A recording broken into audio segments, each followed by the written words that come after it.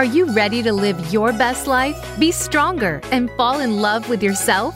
It's possible, and it's inside you. But you need to unlock the power within.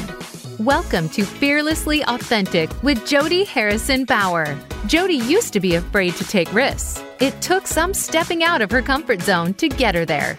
Along with her guests and their stories, Jody will help you to live your best life ever. Now, here's your host, Jody Harrison Bauer. Hello, everyone, and welcome to Fearlessly Authentic. I'm your host, Jody Harrison Bauer, and I am so excited to share this episode with you today. We have a great guest today, Dr. Jenn Mann, who's going to help us get through the holidays with as little stress and anxiety as we can possibly have.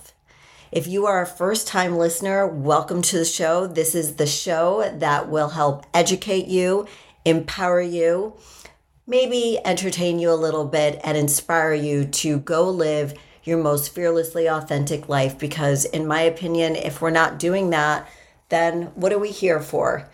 So please remember to rate, review, and subscribe. And you can now find this podcast on Amazon Music. So go there right now. Fearlessly Authentic is being featured. So before I introduce Dr. Jenn Mann, I would like to give you some information about her.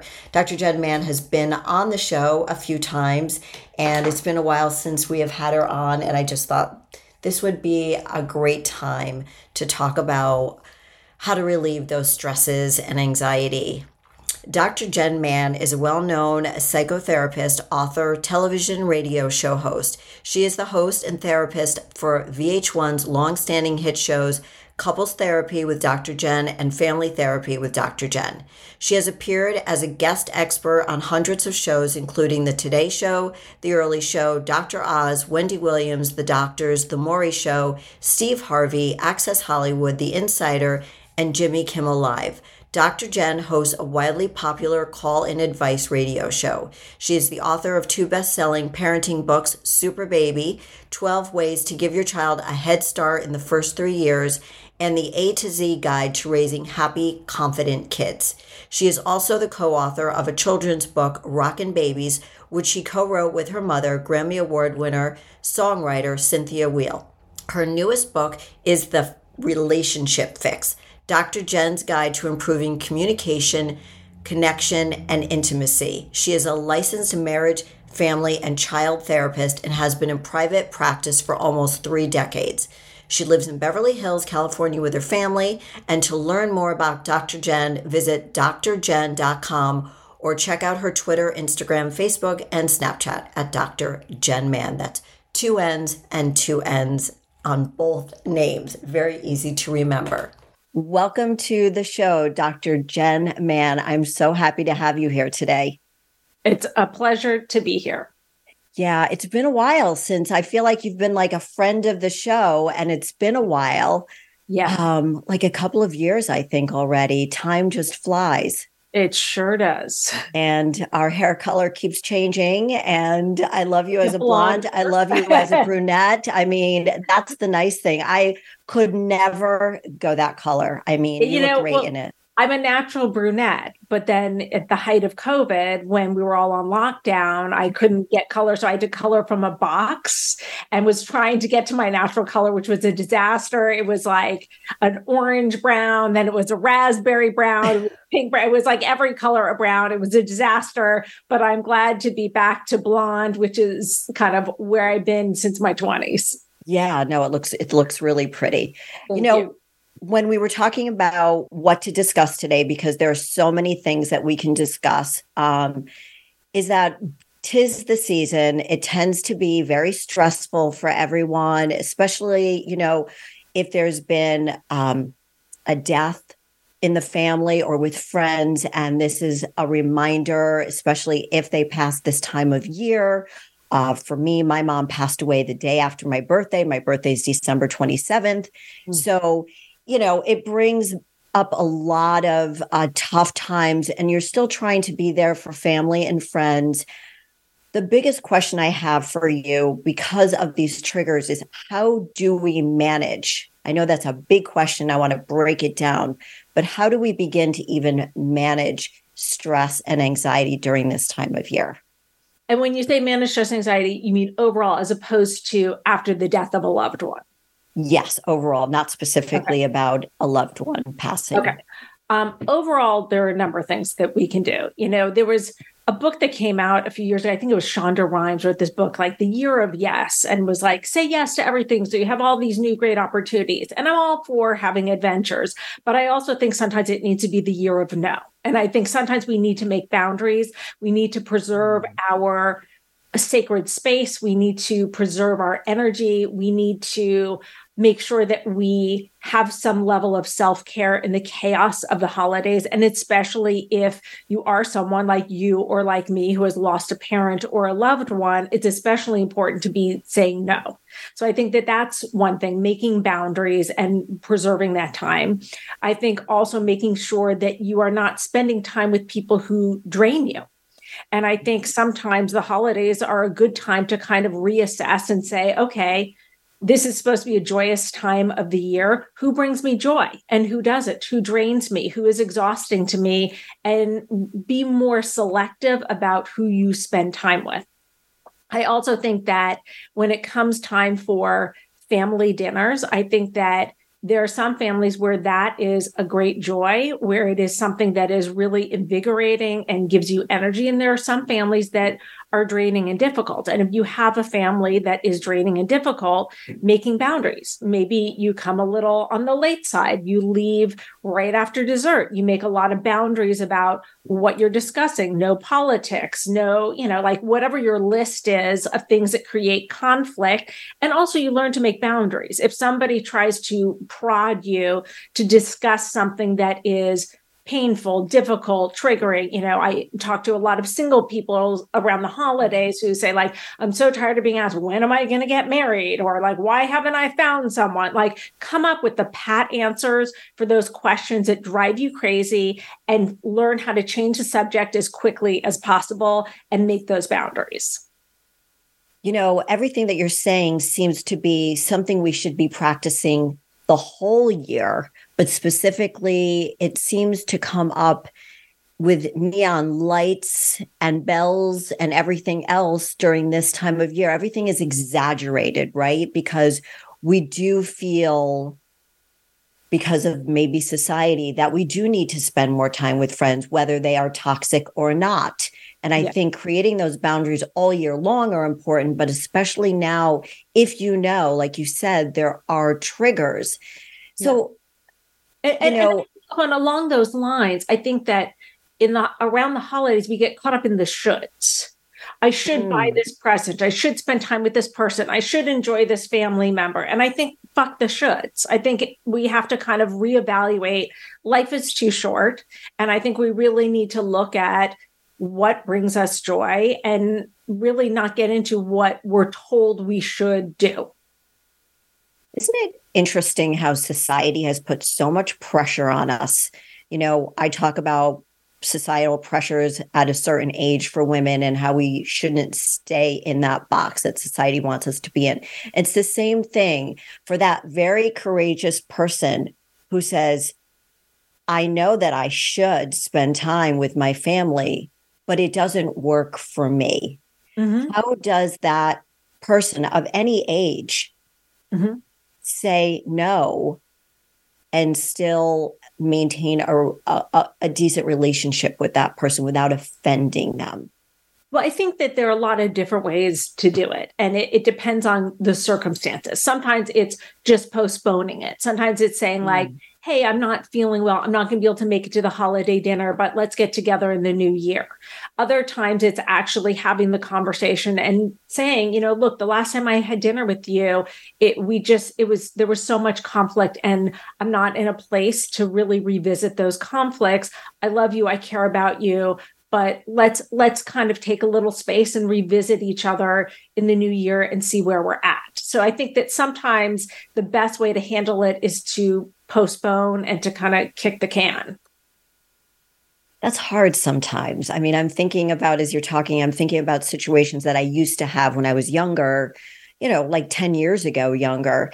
Yeah. And I would still find myself doing the things that I thought I should be doing. And it's very hard because people, if you're that person that does all the shoulds and you suddenly decide to step in your power, be your fearlessly authentic person and say, I don't want to do this anymore. That change of that relationship with that person is shocking to them. And they don't like it because they think, oh, well, Jody always comes to this. Well, no, Jody's saying, no, it's not good for my mental health this year. That's what I find so hard. Well, I have a girlfriend who got some therapy and decided to make boundaries. And when she started making boundaries with her friends, like you're saying, some people were like, what's going on? Like, why have you gotten so mean? Like, and then other people were like, oh, it's about time. I've been waiting for you to take better care of yourself. And she really looked at there was a very clear division. It was very black and white, where there was one camp that was like, why are you not meeting my needs? I don't know why you become such a bitch. And then the other camp that was like, oh, thank God, I'm so happy you're doing this. I've been wanting you to take better care of yourself. Those are the people who are still her friends. Those other people are no longer in her life. And I think that it's important to be assessing and figuring things out, because sometimes we do get caught up in the shoulds, especially as women, that we get very caught up in like, oh, I should be friends with my sister-in-law. Oh, I should be friends with this person I knew from elementary school. And, it's important to really look at who is on the same page as you, who is fulfilling. And, like when I became a therapist, I remember my first week as an intern seeing clients, and I remember having this moment where I was like, I'm spending all day giving to people and giving advice and being there for people. I really got to look at who of my friends give back to me. And I really went through my friends, and like, there's one person I'm thinking of in particular who is a lovely person. She's a sweet, wonderful person. But my criteria for friendship was, would I ask this person for advice? Do I respect how they're living their life? Are they someone who I can trust and who will share? Like if I share something that is confidential, will they keep it confidential and not gossip? And it really made me reevaluate. And what I did was, for the people who didn't meet that criteria, but were good people, they kind of got demoted to acquaintance. Where if I was having a party, which I did more of in my 20s than I do at this age, but then I would invite those people because they're lovely people. But the people who I spent time with on the phone, who I went out to lunch with and dinners and really confided in, were the ones that met that criteria. And that's hard. And I think and tell me if I'm right or wrong here, as you get older, you do weed out those people that are not in the camp of supporting you. And sometimes I look around and I see all these people with all of these friends, and I'm like, that's just not me. I've weeded them out at this point in my life because I have had those toxic situations, whether it's during the holidays or not. And it's just part of how I stay healthy now. And I want people to understand that as we talk about this today, that this is about taking care of yourself all the time. Not just, it may start in the holidays because that's when maybe you need to put your foot down, but it should continue throughout your life. And I think that, I think that kind of the question underneath that is sort of, how do people evolve to that point? Do people just naturally evolve to the point where as I get older, they're better able to kind of weed out friends? And I think that the only way we do that is if we're working on ourselves.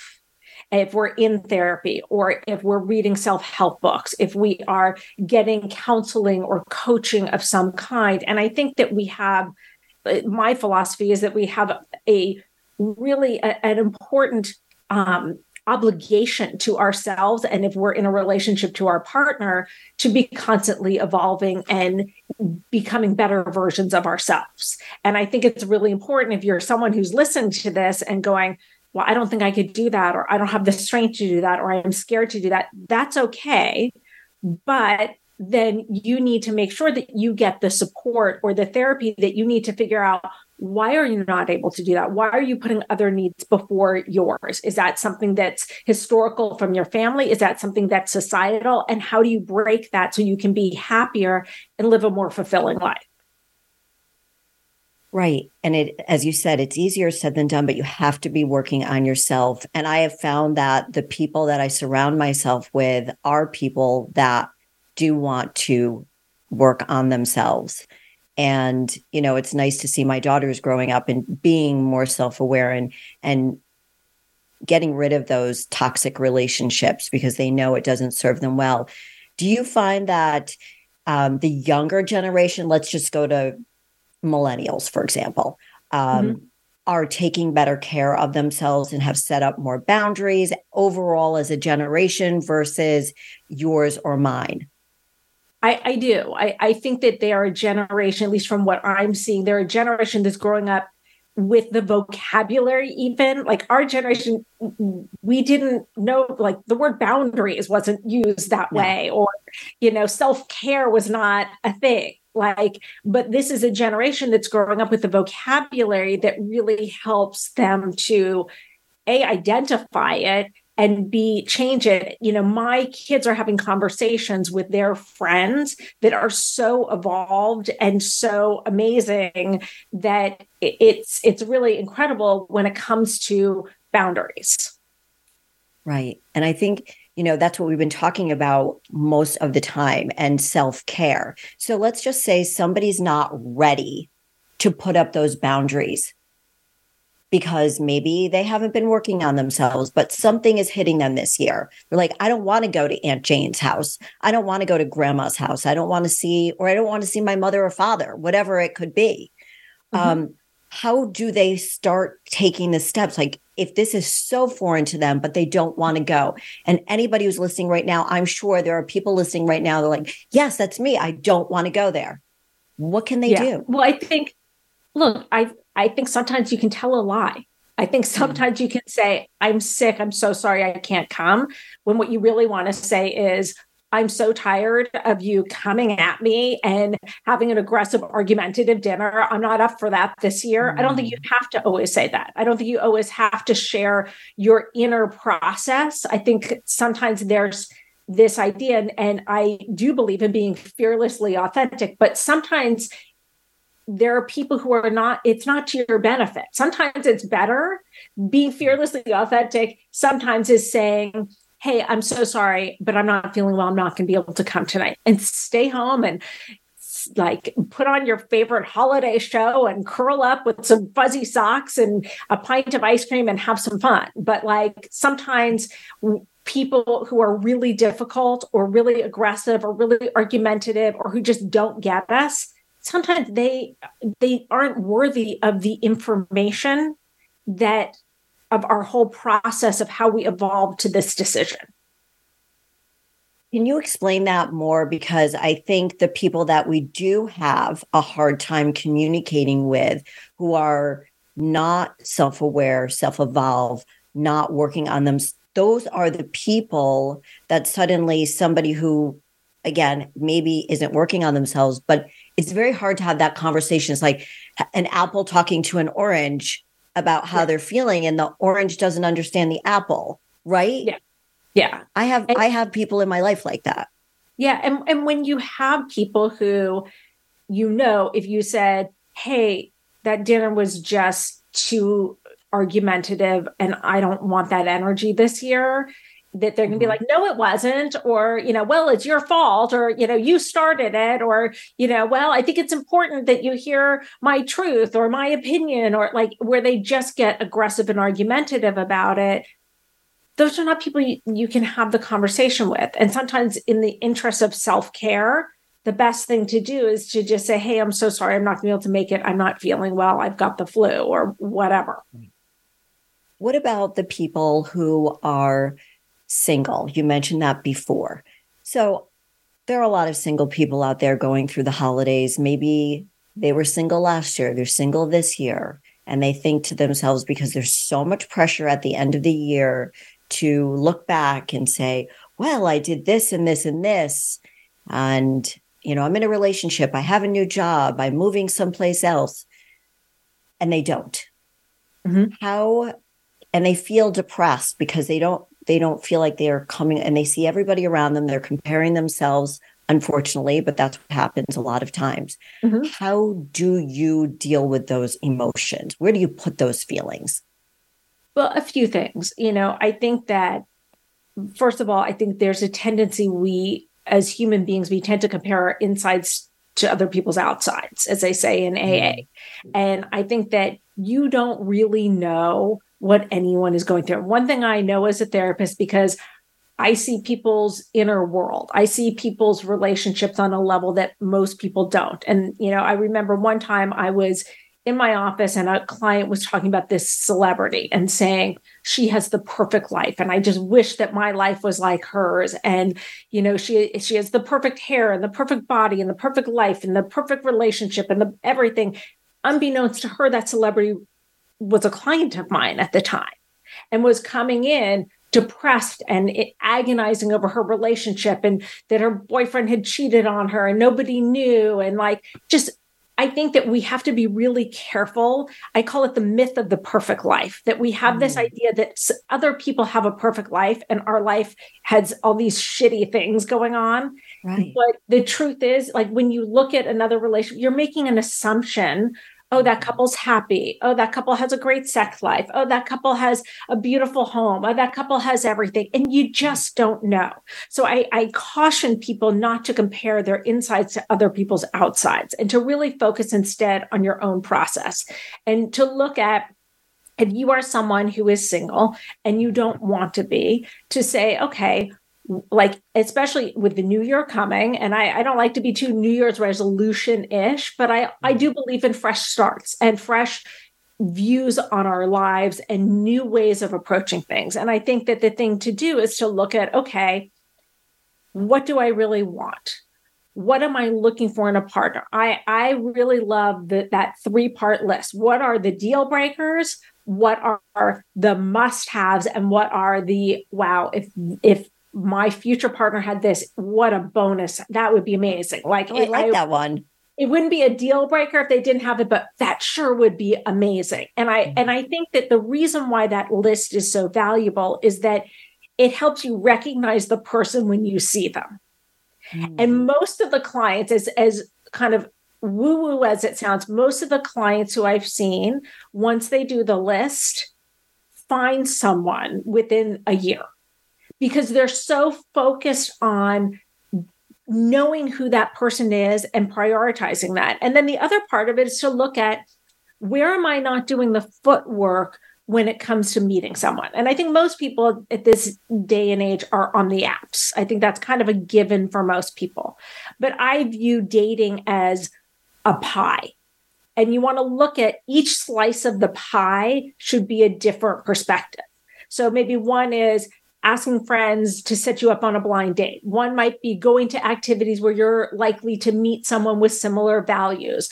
Another might be sports activities. Another might be a singles function at your temple or church or someplace else. So you really want to look at, what are the different ways I can approach this? Because look, they say insanity is doing the same thing over and over and expecting different results. If you're only doing one app, doing the same thing and not meeting someone, then you want to really vary your approach. If this were a business, you wouldn't continue operating your business the same way if you weren't getting results. You would come up with different ways of approaching your business. So you want to do that with your dating life as well. I recently heard somebody talk about marriage as a business. And I think I've heard you refer to it in that way, not in an unemotional way, but in comparing, quote unquote, comparing it to a business. Would you stay with a business partner that treated you with no respect? Or in being single and looking for somebody, the same thing? Would you keep running ads on your business if you weren't getting anybody answering it? No, you're going to look someplace else. Yeah. And I think that's really great advice, because I think so many people feel desperate and they come to the end of the year and they're like, oh, this has got to be the year that I meet somebody. Well, what are you doing differently this year than you did this past year? What are you going to do? And I think getting very specific, I love that. That's journaling, where so many people don't want to face their feelings. Yeah. I know sometimes I don't. And also even like on the apps, find 3 to 6 people of the gender you're hoping to date, have them look at your profile and ask them for advice. How am I coming off? What could I be doing differently? What do you think of these pictures? Should I change any of them? What do you think about my bio? What if you didn't know me and you read this? What would you think that I was selling? Because look, we're selling ourselves. Like Right. that's part of what we're doing. If you're on the apps, so I think you want to get some unbiased opinion from people who will be honest with you. Not people who be like, oh, you're so wonderful. You're so great. You'll meet someone. Oh, it's just a perfect app post, like whatever, but it's important to get honest feedback because sometimes we think we're conveying something and someone who really knows us will look at it and be like, no, you just look like the hot girl. You don't look like you're the person who reads, all of the great literature. And that's something that Right. is really important to you. Like you need to show, let's do a picture of you with a book so you can find someone who loves reading too. Like, it's a kind of a basic example, but you want to make sure that you're attracting what you're really looking for. That's great advice. And that's something to give people something concrete to think about to get excited about the new year. Yeah.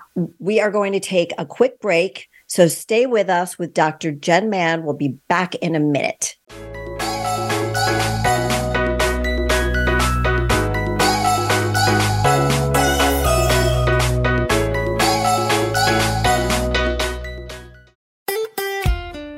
Follow Voice America at facebook.com/Voice America for juicy updates from your favorite radio shows and podcasts.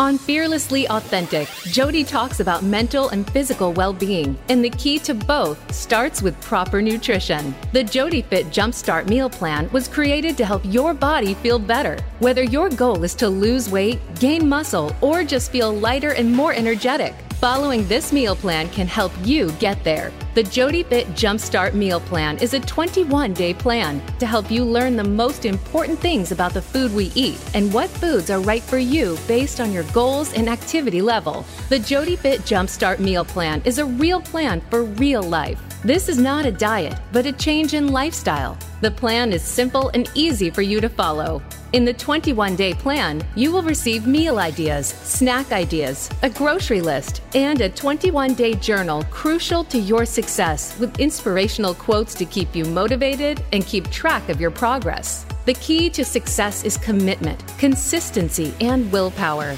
Be fearless and trust the journey. Go to jodyfit.com to purchase the Jody Fit Meal Plan now and use the promo code podcast to get 25% off. Enjoying our shows and can't get enough of us?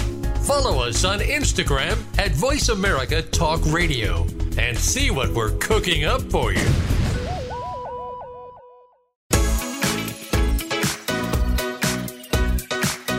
You are listening to Fearlessly Authentic with Jody Harrison Bauer. We'd love to hear from you with any questions or comments you may have. Send an email to info@jodyharrisonbauer.com. That's info@jodyharrisonbauer.com. Now, back to Fearlessly Authentic. Welcome back to Fearlessly Authentic, everybody. I'm here with Dr. Jenn Mann, and we are talking about how to manage your anxiety, your stressful moments during the holiday seasons, and really throughout the whole year. So when you do get to the holiday season, you're ready for it and you know how to handle it, manage it, so you are the healthiest. So Dr. Jenn Mann, thank you for being here today during this busy time of year. My pleasure. We talked a lot about the stress and anxiety. And then one of the things that you and I discussed we wanted to talk about today was emotional eating during the holiday season. That is something, for somebody who's been in the fitness industry for, 34, 35 years now, obviously that's something that comes up when I'm training somebody and they all decide that, you know what, it's December 1st. No, I'm sorry, it's Thanksgiving. I am going to just eat whatever I want. And you know what? When they say that, you just say, okay, but, be aware because if a lot of people look at the holiday season and say, it's my time to indulge. And what is that thought process? It's time to indulge. Why do we all think that we should eat whatever we want? We should eat lots of cookies.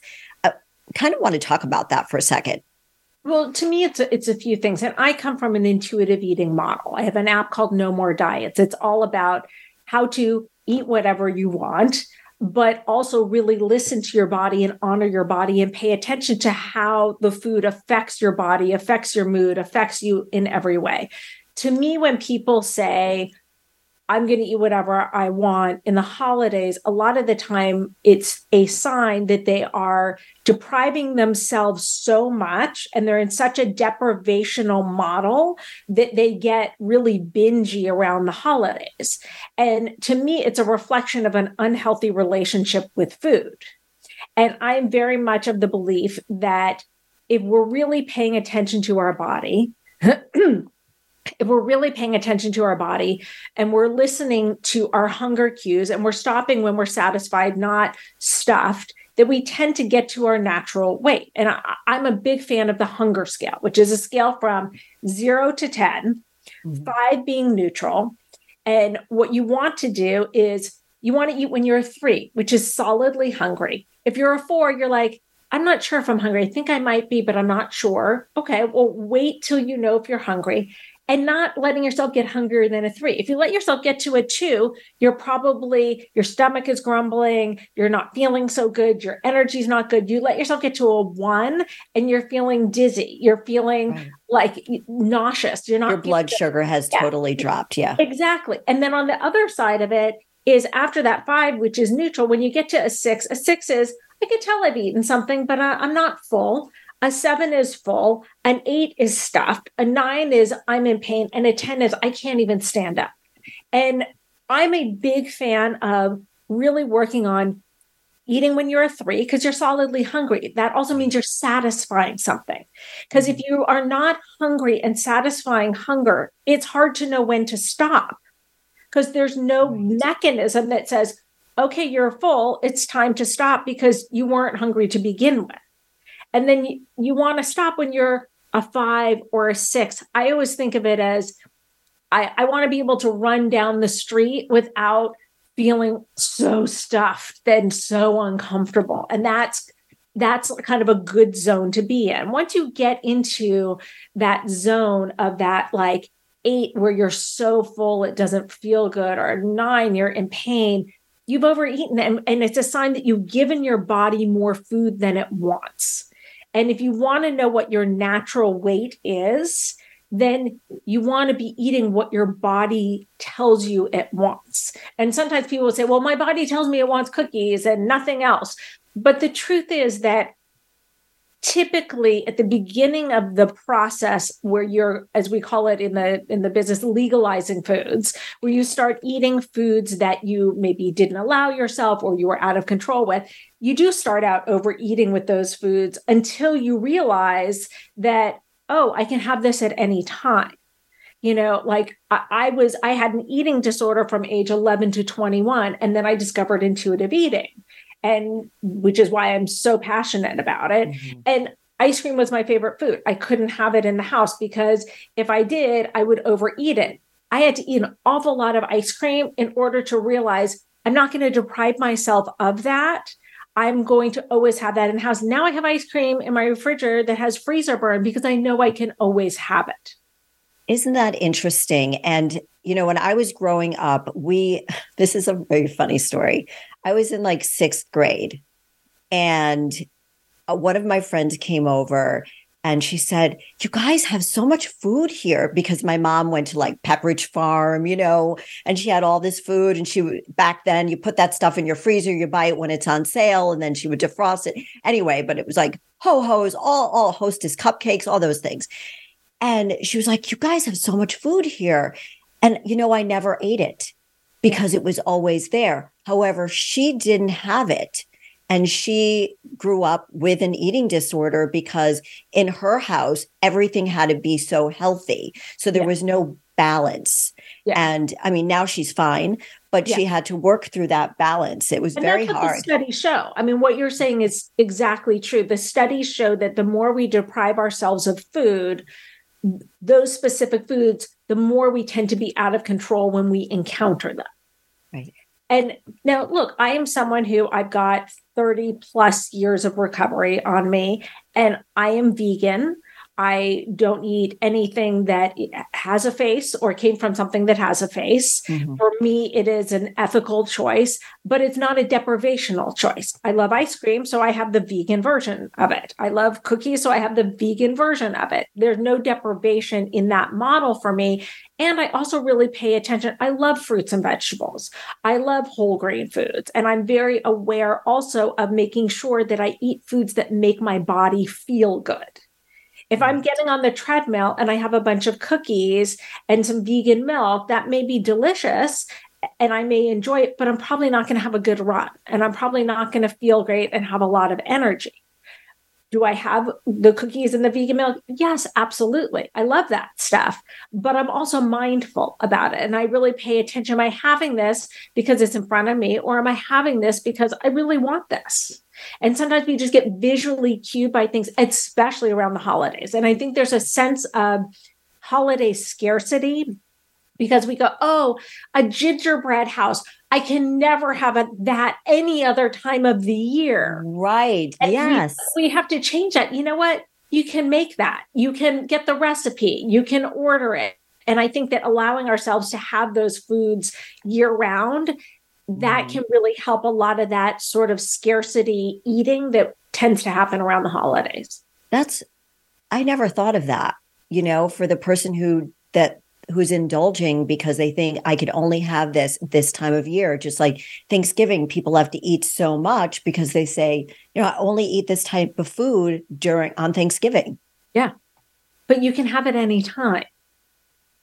Okay. So let's just say somebody who is in that deprivation mindset. Let's just take a woman, okay, because we're both women, and she's mindful of her diet and mindful of how she wants to feel in her body, and for the most part, eats healthy.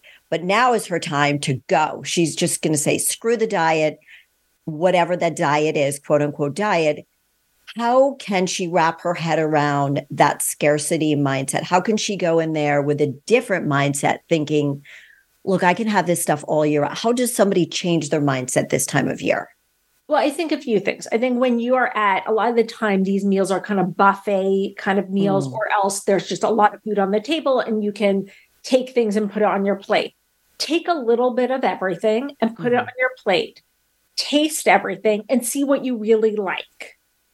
Then you can get rid of the plate and just get the things you like. That way you're not eating just because it's on your plate. You're not eating because I always have eaten a lot of mashed potatoes and maybe you don't really like it. And I think that it's really important that there's a tendency, especially in the holidays and especially at a family meal, to just shovel food into our mouth without tasting it. And I really, as part of the intuitive eating process, I really encourage people to taste their food, to savor their food, to enjoy their food. So often I speak with people who have eating issues who say, I love food. But when I really ask, they're not tasting food, especially if they're eating food they feel guilty about. Stop and taste it. Don't stand and eat it as you're talking to someone, or watching TV because you think somehow it doesn't count, or, don't be mindless in your eating. Enjoy it. Eat with gusto, eat with passion, eat with enjoyment. Savor every bite. Notice where on your tongue do you taste the sensations? Is it sweet? Is it sour? Is it salty? Like, how does it feel in your mouth? What is the texture like? Take the time to really taste it and savor it and enjoy it, because that changes your relationship with food. And when you're mindful, it's a lot harder to overeat when you're really mindful. 100%. I've been talking about this for so many years, the mindfully eating. And it's hard for us to do, but anything that's hard is going to help you improve on what it is that you want to improve on. I want to go back to what you were talking about, the intuitive eating and the scale that you have in your mind. Yeah. So if somebody is eating empty calories, just say like high in fat, high in sugar, what do you suggest for those people who are hungry at 3 and go all the way up to the 8, feeling sick to their stomach, and it's bankrupt of any type of nutrients? Well, if you're eating and then it's making you feel sick, then you really need to reevaluate what you're eating. And I know that may sound like obvious, like, oh, duh, like, of course. But I think you also have to look at your relationship with food, because sometimes we just judge the food as like good or bad. And that kind of black and white thinking is very bad for our relationship with food. And I think that you want to ask yourself, okay, if I'm eating the same thing at 3:00 and I'm feeling sick and I'm not feeling good, what is it about that food that's making me gravitate towards it? Does it have emotional meaning? Is it my mom used to always make those cookies and my mom is no longer here at the holidays and I miss my mom, so I'm eating those cookies? Is it, oh, I think that this is a treat I'm giving myself, except that treat is hurting you? Like, I think you have to really kind of do a deep dive into what is it in your relationship with food that's making you choose a food that's making you not feel good. And sometimes that requires therapy. Sometimes we can't get to the answer alone. Sometimes it means reaching out to someone with some expertise in that area to help us figure out why we're making a choice that's hurting us. And more than likely, that relationship with food is being triggered by something else. And that's where you need to get to the bottom line. And food's very symbolic. Food is about nurturing. It's about comforting. I mean, look, our first relationship with food is being fed, usually by a mom, sometimes a dad, but on the breast or with a bottle. And it's comfort and it's being held and it's feeling safe. And so our relationship with food is incredibly complicated. And we have a lot of ideas, especially around the holidays, about the meaning and the history and the memories and kind of the specialness of holiday food. And I think that gets very complicated. Right. I was just thinking for a second, I don't cook a lot. I'm not a good cook, but I make really good latkes, potato pancakes during Hanukkah time. Yeah. It's like the only thing I really know how to make.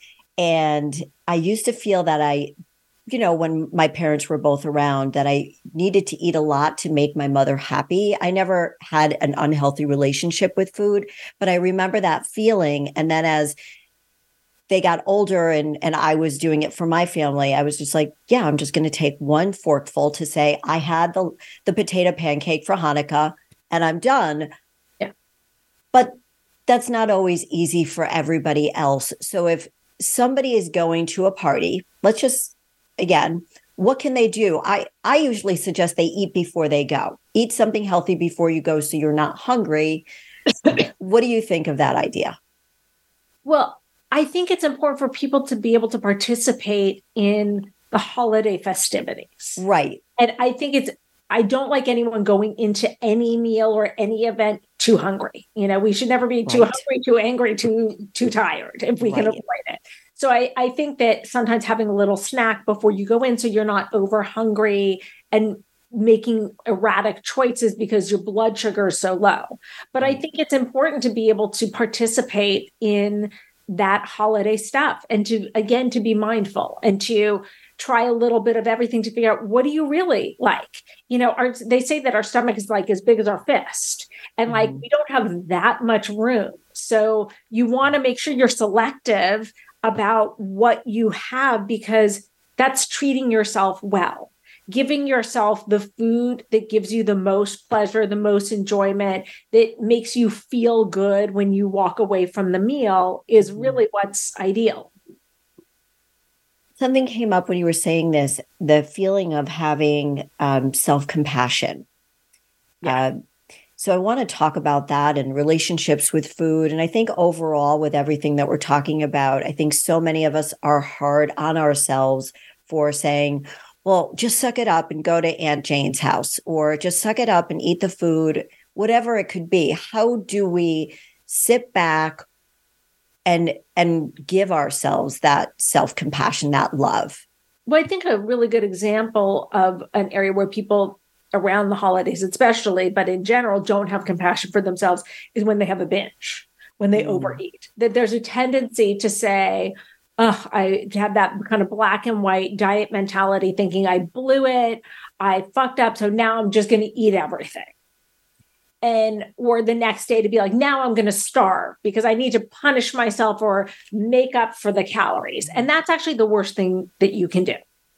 And I am a big believer in instead looking at, okay, what happened that I treated my body that way? What was going on emotionally? Was I turning to food for comfort? Was I feeling anxious? Was I feeling angry? What was I using food to accomplish? And how can I nurture myself better in ways other than food? Because to me, it's a red flag. When we are overeating, it's a red flag something's wrong.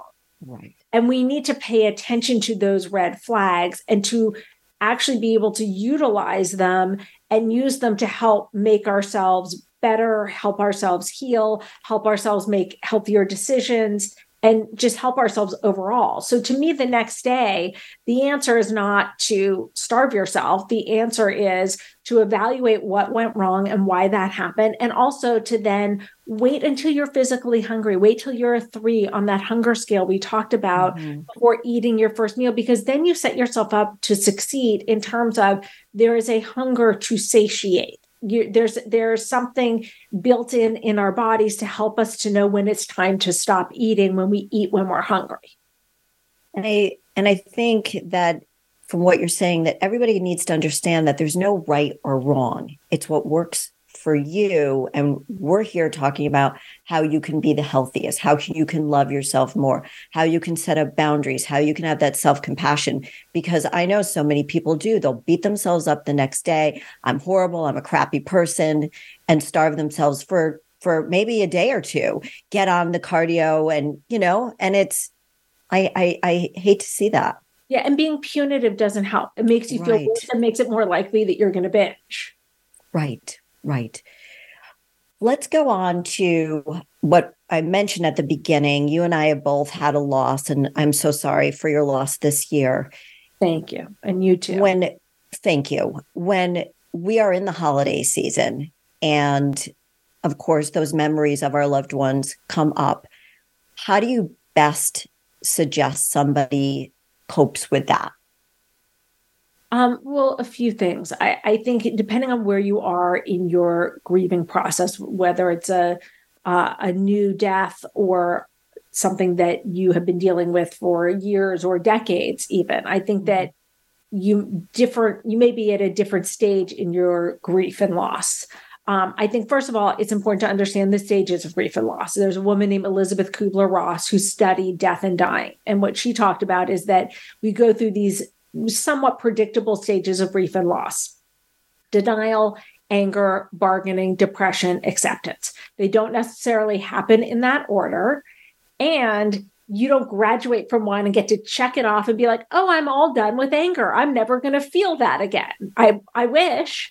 But instead, sometimes we alternate between anger and sadness. Sometimes we alternate between denial and acceptance. And I think that being aware and understanding what those stages look like is an important part of grieving and understanding your process. I think we have to have patience with our grieving.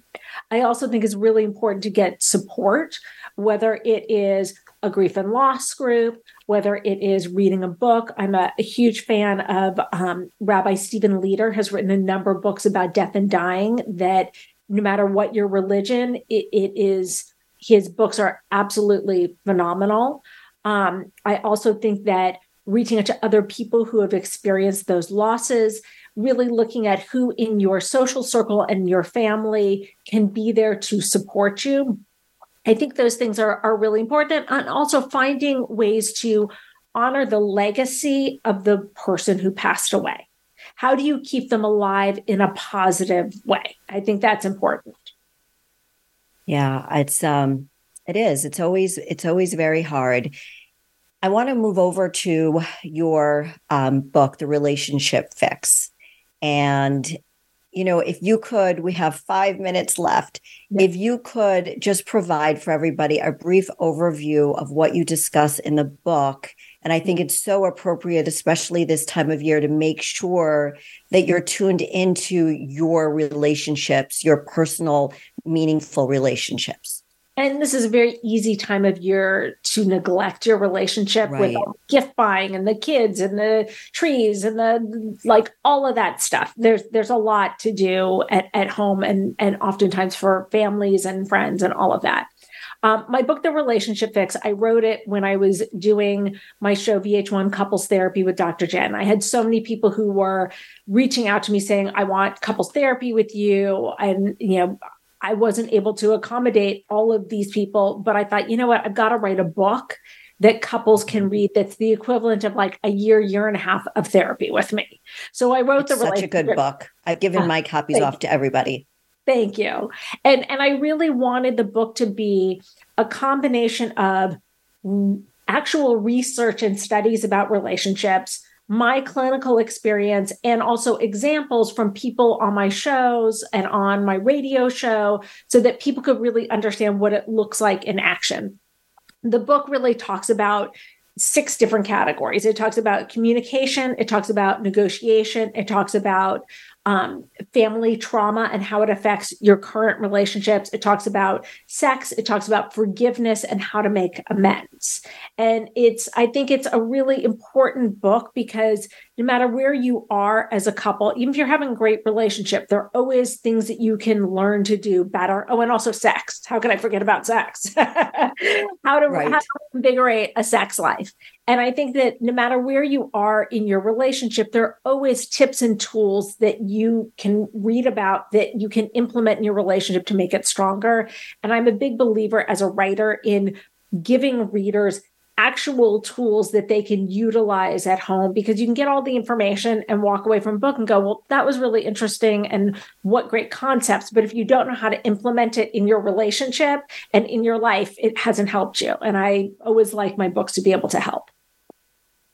I like I said, I love the book. For everybody listening, you need to go out and buy the book, buy it for somebody you love, buy it for yourself. It is just a wonderful book. And you've given us so much information today to help us stay healthy through the holiday season and hopefully throughout the year.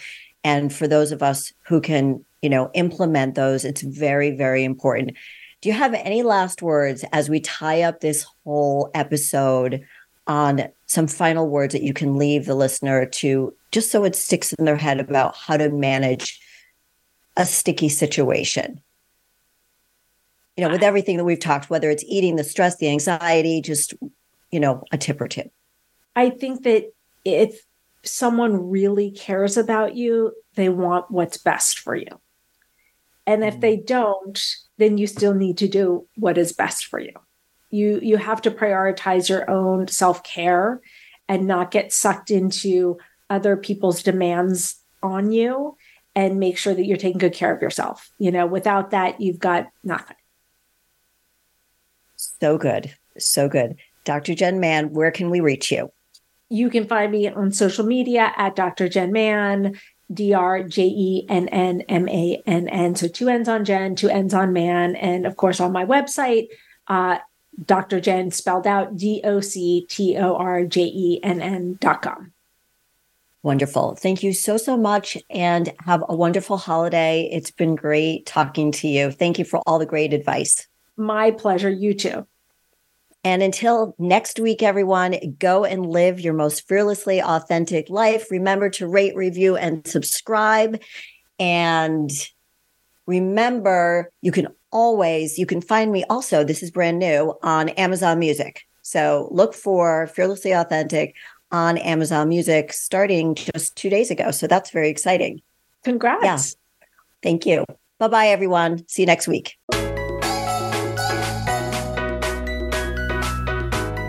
Thank you for tuning in this week to Fearlessly Authentic. Please listen again next Thursday at 1 p.m. Pacific Time and 4 p.m. Eastern Time for another edition with your host, Jody Harrison Bauer, on the Voice America Empowerment Channel, and unlock the keys to a more powerful you.